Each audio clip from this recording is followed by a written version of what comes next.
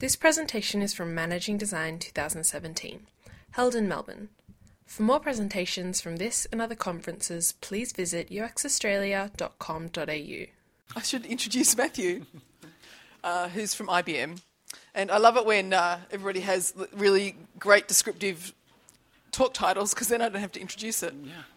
So I'm just going to hand straight over to you, and you can explain about corporate jobs not needing to suck. Good afternoon, everybody. Thank you. First off, before I begin, I just want to thank the organizers for letting me come down here and experiment with you. And so, I know, it was in the contract. If you haven't thrown it away yet, I put a little card in front of you and some help with some colleagues and friends I just met today. And it is a tea-stained card. Hopefully you didn't throw it away.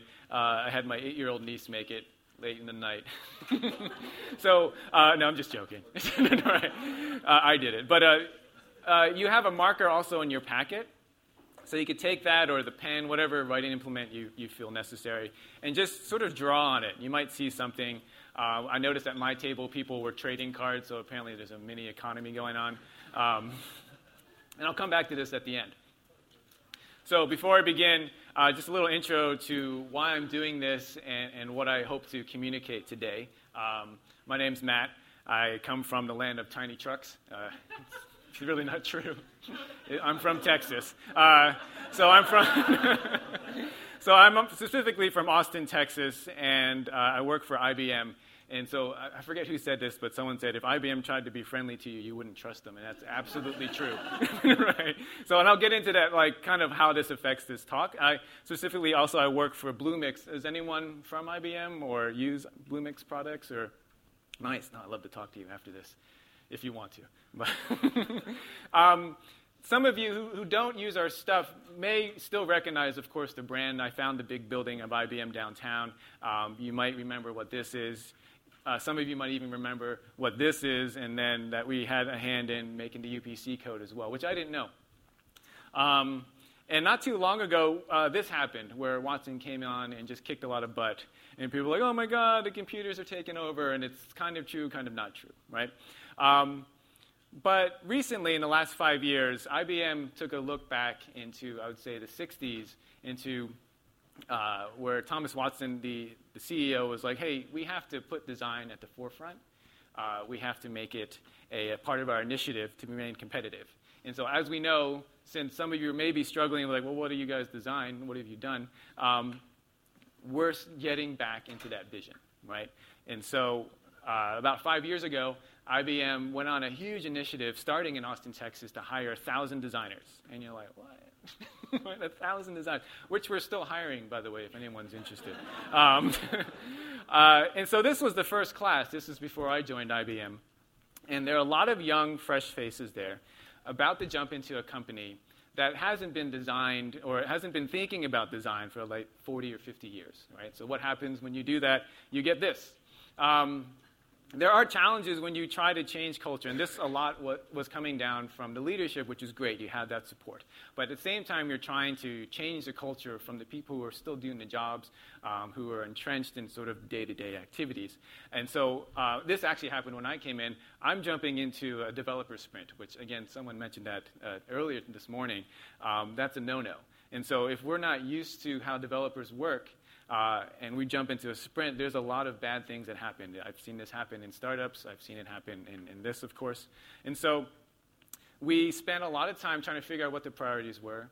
We also went through looking through our emails, having meetings about meetings, saying, hey, is this the priority? No, this is the priority. You know, this stakeholder said this. And then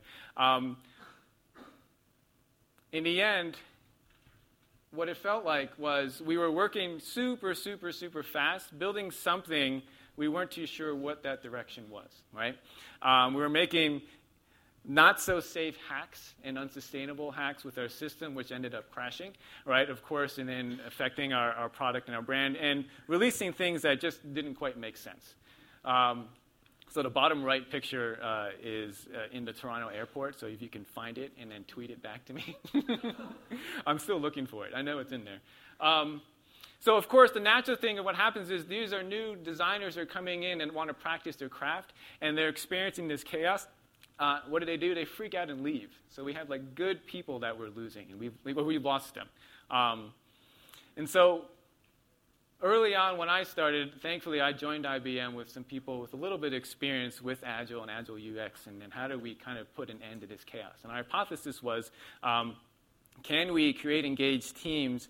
Can we create an environment that helps improve engagement and reduce that turnover? So our approach. So the first thing you got to do, of course, when you're living in a fire is you have to put out the fire, right? And so we started looking at these circles of what we can control, what actually can we influence, and then what are our concerns. And trying to move the designers that are on my team, the ones that I'm responsible for, out of the reactive mindset of like, oh my God, we got to look at these concerns that are shrinking what we can control, right? So, and moving them more into like, well, who can you influence that kind of build your control? And for some of them, they're like, oh, that's an interesting switch on things. I don't have to be in a fight all the time, right? And so we started with just that small bit. So I am in no way, I would say, a manager yet. I'm a lead designer. I have 2 or 3 designers under me. So I'm pretty small in the food chain, which is great. You can run under the radar. And so one of the things that I could do, and I realized I can do, was we had our team set up when, how do we do this? We did design reviews, 5 to 10 of us, with developer reviews, 5 to 10 of them on the phone, right? And if you've ever done that, it's also a terrible thing. So you have a phone call with your developers in another city, and they're giving you feedback kind of almost at random. And so what I've noticed, this was my first week, the designers are trying to absorb all this feedback, getting defensive, and then coming out sort of more or less worn out and not too sure what to do. Right? Then you have the other meeting, then the cycle begins, and it's awful. And so the first thing that I knew I could do was pull my designers out of that review and then say, okay, who is the person going to work on this on the other side? Identify that person, just have a nice little Slack conversation with this guy, later dude, and just say, hey, can we just talk about what we're trying to do? I want to make sure that you understand the workflows, for example, that we're trying to make, and it makes sense for what you think you can release in this sprint or the next sprint that you're working on. And it was for a real simple thing. So that's the Bluemix status page, which just changed. And I just wanted to get the designers to see that you can do something differently. You can have a different interaction with your developers, right? The other one is to build trust with your designers. And we had actually the same internal reviews that had the same results as before, where people were just sort of shooting feedback. People were getting very defensive. And I was like, this isn't very productive. Let's try something different. A lot of our design thinking methodologies is like, let's get people to write our feedback on postcards, get as many people as possible to get that information on there. And then the designer in question, the guy at the hat, he can go through there and sort of clump into what people are actually saying and then give that feedback back to them. It's more efficient. He knows what to do next. And you're less defensive, and you grow a little trust with your team. The other one is a disclaimer. I'm not an Agile UX expert. We're still trying to learn this. I think Catherine Hill, I'd love to talk to you after this about this. Nice. But mostly getting into the practice of like where our sprints come in, where our designs come in, how do we write them with success criteria so everyone buys off on it, and then how do they feed into the developer sprint as well. That's where we're at right now, and I'd love to kind of connect a little bit more. And then the last thing with getting our house in order was the simple thing that I think we all experience probably 16 times a day is like, do you know where that last file is on that thing that you did for that thing? Right? And nobody knows. Right? What did you call it? I don't know, version 18, me? So getting our naming convention in order. What do they line up to? Where are they? And so I don't have to ask, is this the latest file? Is this the latest file? Is this the latest file? Once we get that short-term fire out, let's say, we can then start looking at, we have that room and that trust with our development and our product owners to start thinking about roadmaps, start working together. I can start sort of talking to them, hey, this is the thing, this is a new concern, this is the new initiative that came out of the, let's say, our CEO's conversation that now we have to kind of see if we need to pivot. And so we started planning it for our developers. We had that space to do that.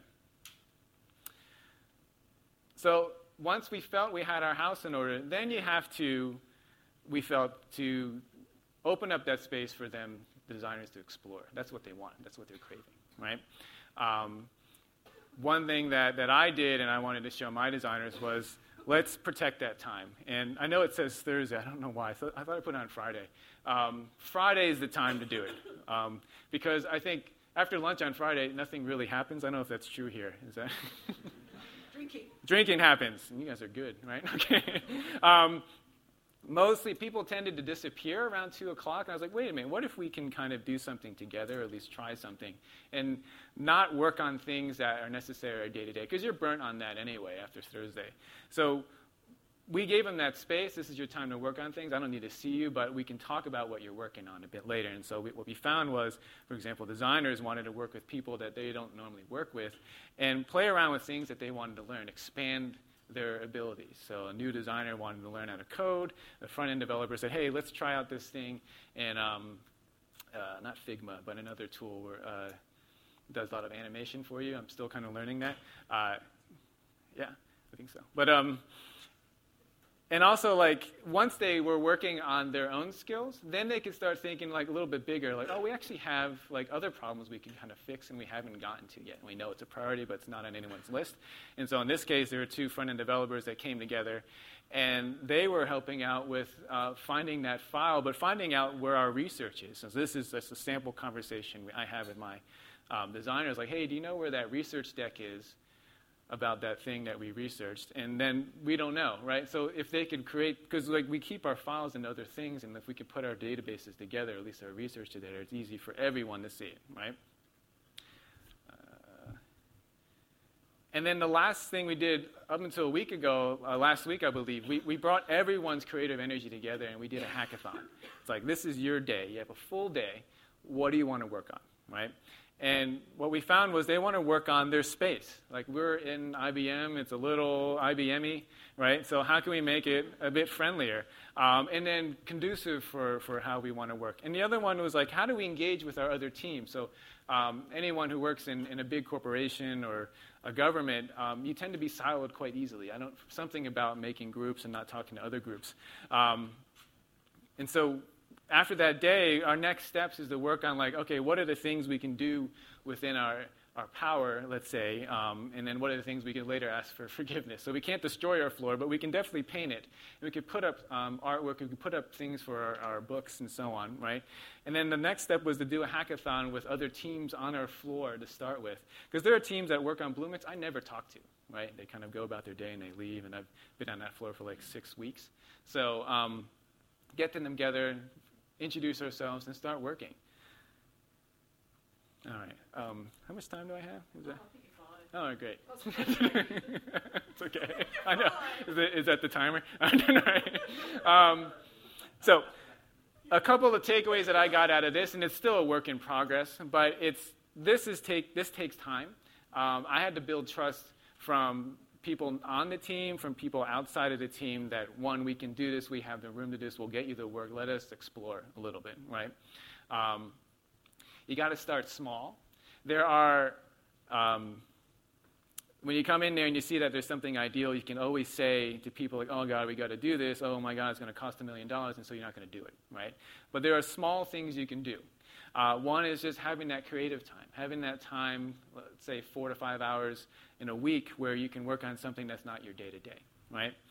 And then find your circle of influence. So there's someone there that you can say, hey, can we try this? Let me just try this for this week. And so that, in my case, was my immediate manager, the UX director for Bluemix. I was like, let's give these guys a little bit of fun, a little bit of space, and keep them here. Because they're doing this stuff anyway, and they're kind of hiding it. You know, why not be creative in the office, too? And so I'm kind of curious, do you guys have anything interesting, or did you share yours? Did you draw anything, or not yet? Oh, I guilted you. Yes. What's that? Okay. That's awesome. So if you want to share them with me, I'd love to see them. You could tweet it at me, at Ing Matthew, and I'd love to see what you guys come up with. This was actually the first time I tried this exercise with my designers. You can see the level of skepticism. They're like, what are you making me do? This doesn't make any sense. And then I let them draw. I was like, just be free. Like, I'm not going to fire you for drawing, you know.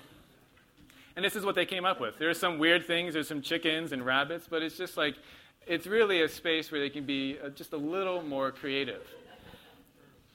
And then the thing that came out when I started talking about this presentation to my team was, we're hired for our creativity.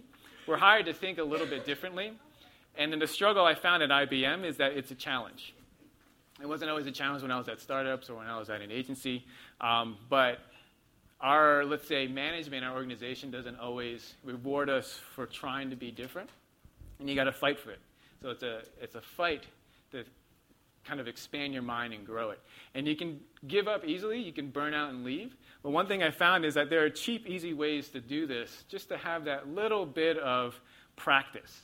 And so postcards are cheap, at least they're cheap according to me because they're in the closet, right? These are also cheap because, again, they're in the same space and no one questions when I take them. Tea is readily available, I noticed, and there's a bunch of tea out there if you guys want to take some too. And so you can just make it, right? You just have to get past the norms of like, why do you have tea resting on these postcards? And they'll see it eventually, right? So I encourage you just to try something like, it doesn't have to be this. Like, I stole this exercise from a guy in Austin who stole it from another illustrator just as a creativity exercise, and there's tons out there. And that's it. Thank you. We hope you enjoyed this presentation from Managing Design 2017. For more presentations from this and other conferences, please visit uxaustralia.com.au.